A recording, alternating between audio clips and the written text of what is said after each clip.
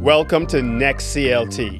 NeXT CLT is a business development initiative that focuses on strengthening companies owned by Black, Indigenous people of color in Charlotte. Hey, ladies and gentlemen, welcome to another NeXT CLT production and podcast. Today we have the incomparable Nikki Pounds.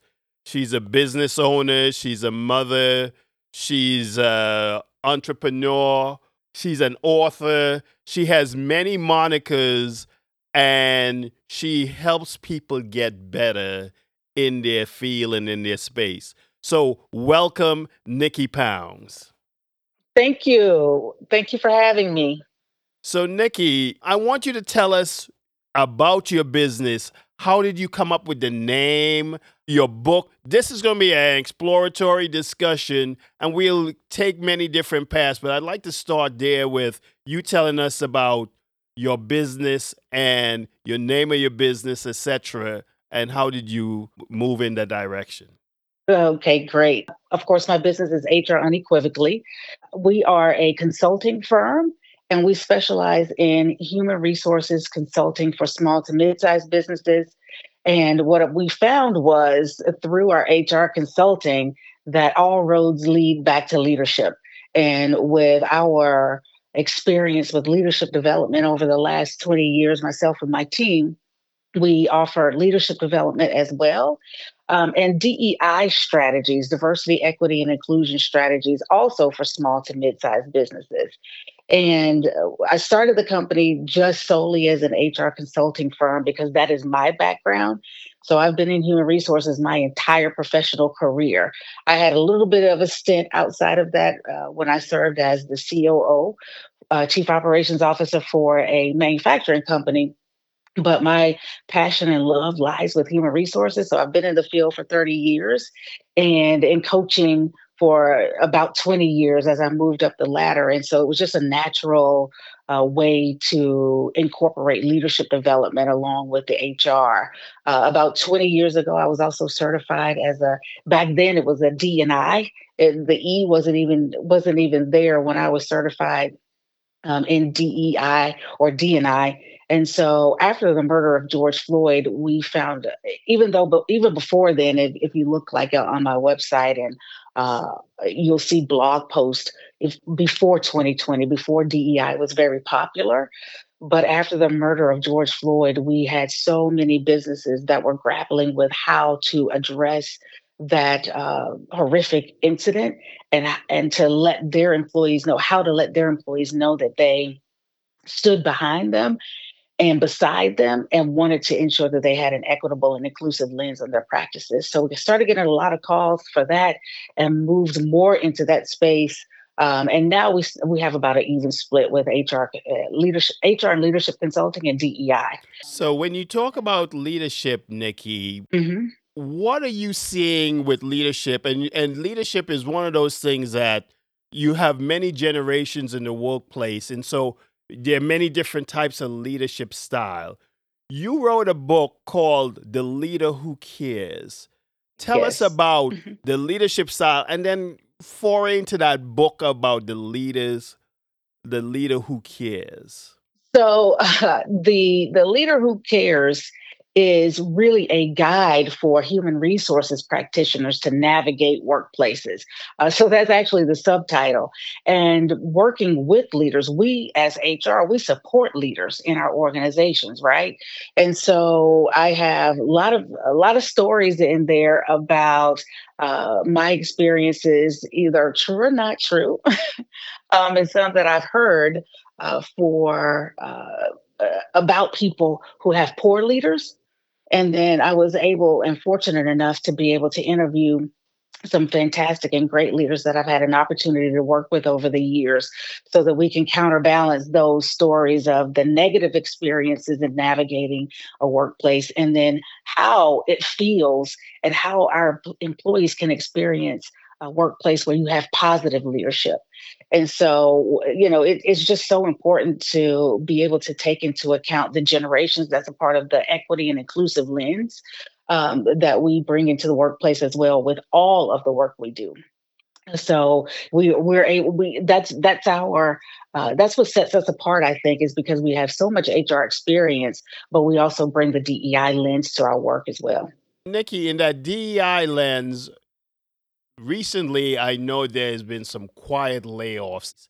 And Hmm. because people are kind of like misinformed about what DEI is, and sometimes people say DEI and belonging, etc., Hmm. but people are kind of like misinformed. So people think there's not a need for it anymore because based on their education, everything is an even platform and playing field, and it should be good. We don't need it. What do you say to Yeah. I say we are definitely misinformed. that?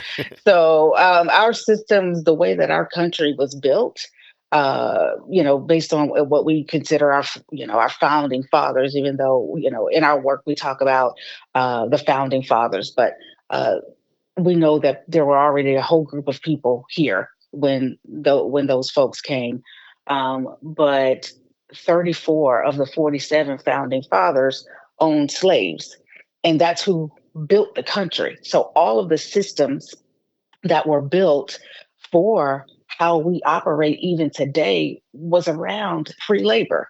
And so, working as many hours as you can work for as long as you can and as hard as you can was how our country was built and what we value many times. And so there's still practices we know with housing and schools and medical, at hospitals that where systemic issues because of how our country was built still create these practices that are not equitable for many groups of people that are still marginalized and underrepresented. So there is a lot of work to do, and it is very much needed still in organizations and in society as a whole. I actually see that every time I go out to eat, right? So, this whole thing about us tipping is because workers in the food industry and the restaurant industry don't get a livable wage, so we have to tip them. And Hmm. it came out of that enslaved time frame, etc. Because I just came back from Europe, and one of the things is people make a livable wage while they work in those spaces, and you don't have to tip. And so, as you speak to that, it made me think about that situation. Right. Now, Europe is not without its without its issues, but that's one of the things that is very different from Europe to the U.S. is the livable wage for sure. Well, no, I'm not absorbing them. I'm just using that as one example. So you're truly right. Now, one of the things is, as a person who is an entrepreneur, you participate in the next CLT's Business Accelerator Initiative. Hmm. What did you learn, and how have you applied what you learned to your business? Oh my goodness. We learned so much throughout that process. So, even with the HR piece, with the facilitators, I always tell anybody, I don't pretend to know everything. And being able to even learn more about working on my business and having an opportunity to work on my business from even an orientation and onboarding standpoint to finances, and we talked about sales and access to capital. So, having the knowledge that I gained through that NeXT program to really establish. So, one of the things that I did was establish a um, a marketing strategy based on the information that we received, because I was like, I don't even know what a marketing strategy is, what it entails. And now I have one.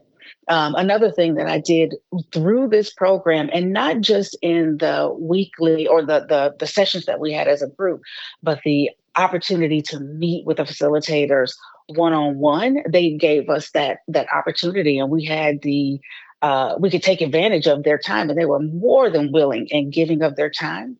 But I actually determined who the next employees would be in my organization. So since then, I've hired two employees and very confident about what they are bringing to the business.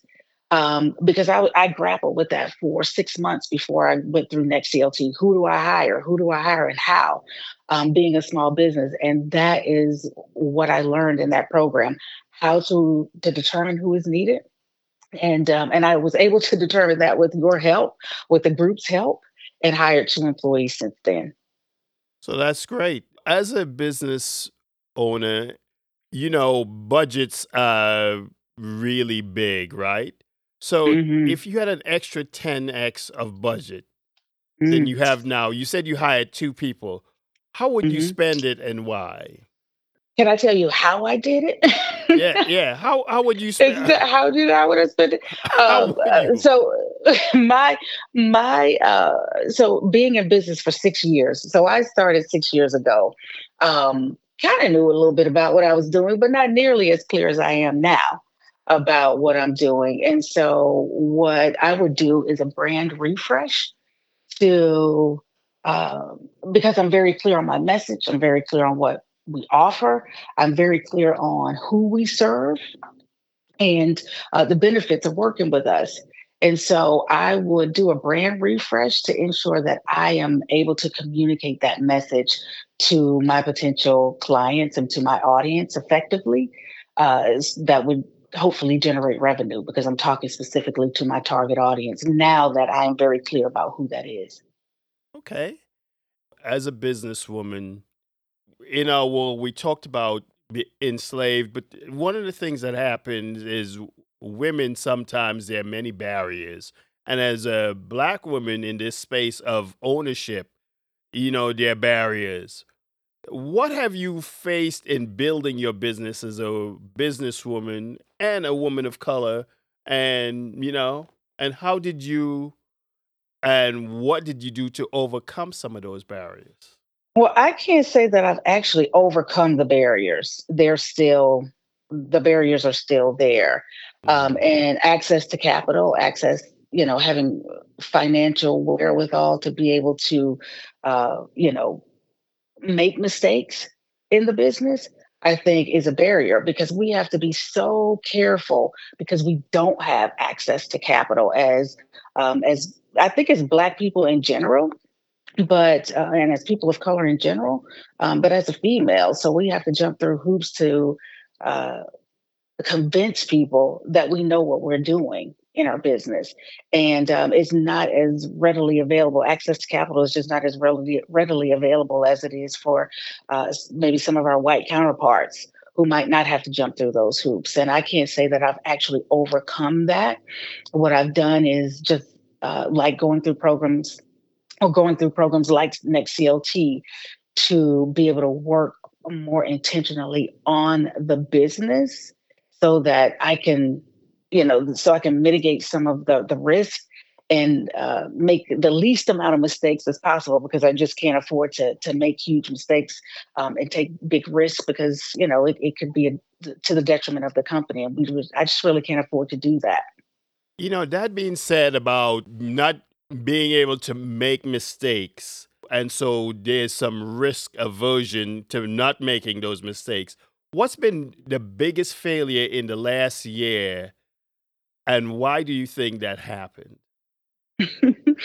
So, and when I say that, I want to let me go back and clarify. I make mistakes all the time. We make mistakes all the time. That's how Hmm. we grow and learn.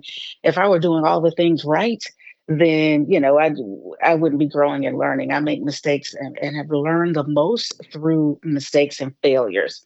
I think the one of the biggest things that I've learned over the last year was taking on a client that I wasn't ready to take on.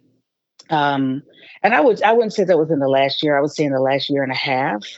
Hmm. Um, Taking on a client that I wasn't ready to take on, and I don't know if they were necessarily the right client for me anyway. So stepping outside of what I know was right for the business and the population that we serve. Um, and then going through that process, delivering what we said we would deliver, but delivering it through a lot of heartache and pain and late nights and staying up for 36 hours to deliver the client, to ensure that the client received what they wanted after it changed so many times. And then ended up losing the client. That was huge.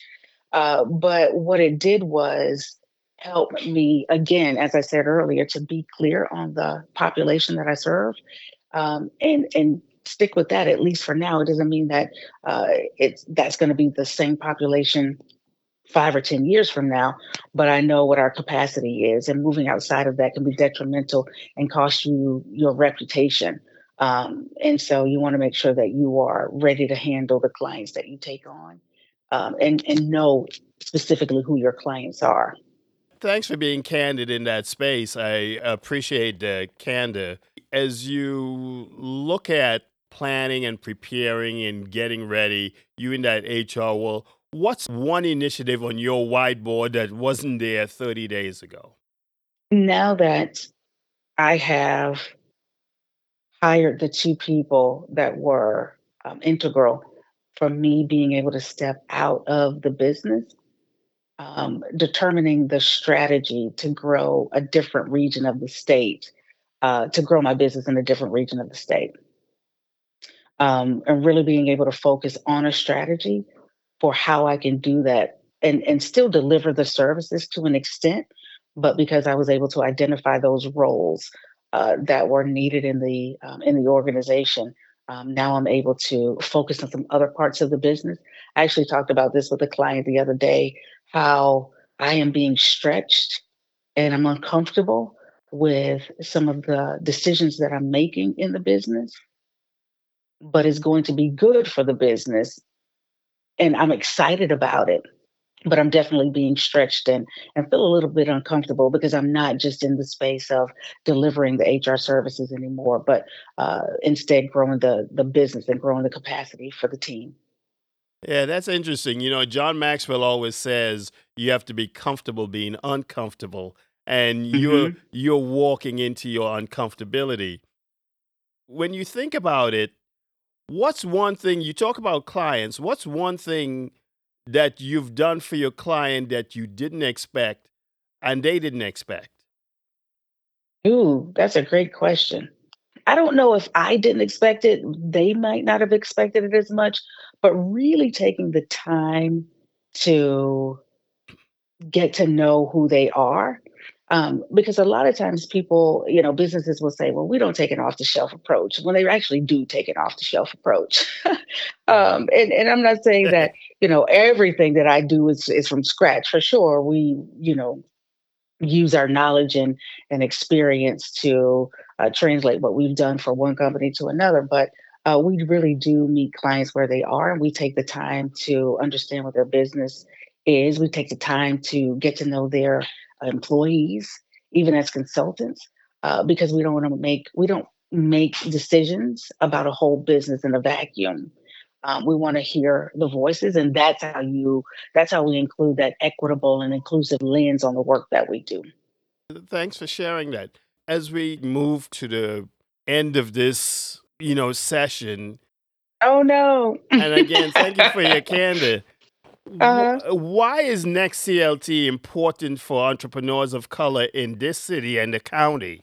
it's important because you can create a circle of people, of other entrepreneurs who may be facing the same challenges that you are, and you don't have to go through this alone. You now don't have to go through this alone. And sometimes, as an entrepreneur of a small business, you feel like you are alone in your journey. And having such a strong network of people who have either gone through the challenges because they're at the next level in their business, or are at a level where they're just starting and you're able to pour into them. I think because of the different levels, it's an amazing opportunity to learn from other people and then be able to pour into other entrepreneurs as well.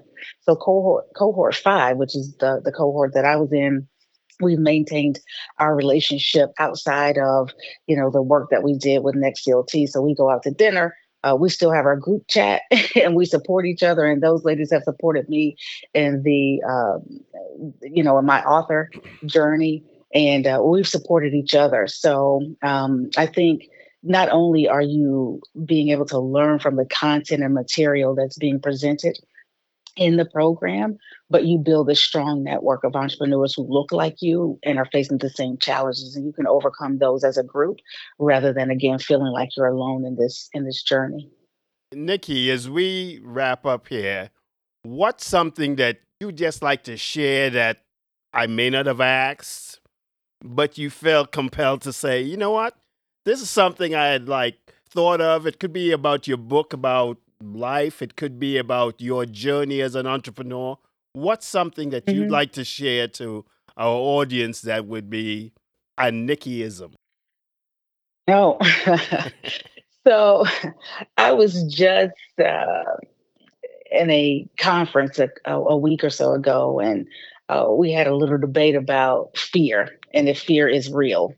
And I do believe that fear is real, and there's not going to be anyone who changes my mind about that. Mm. But you mentioned John Maxwell, and one of the things that he also mentions or says often is "do it afraid," and that is one of my mantras is to, yes, you can be afraid, but when you let that fear stop you from doing the thing that you know that you're here to do, that's when you have a problem.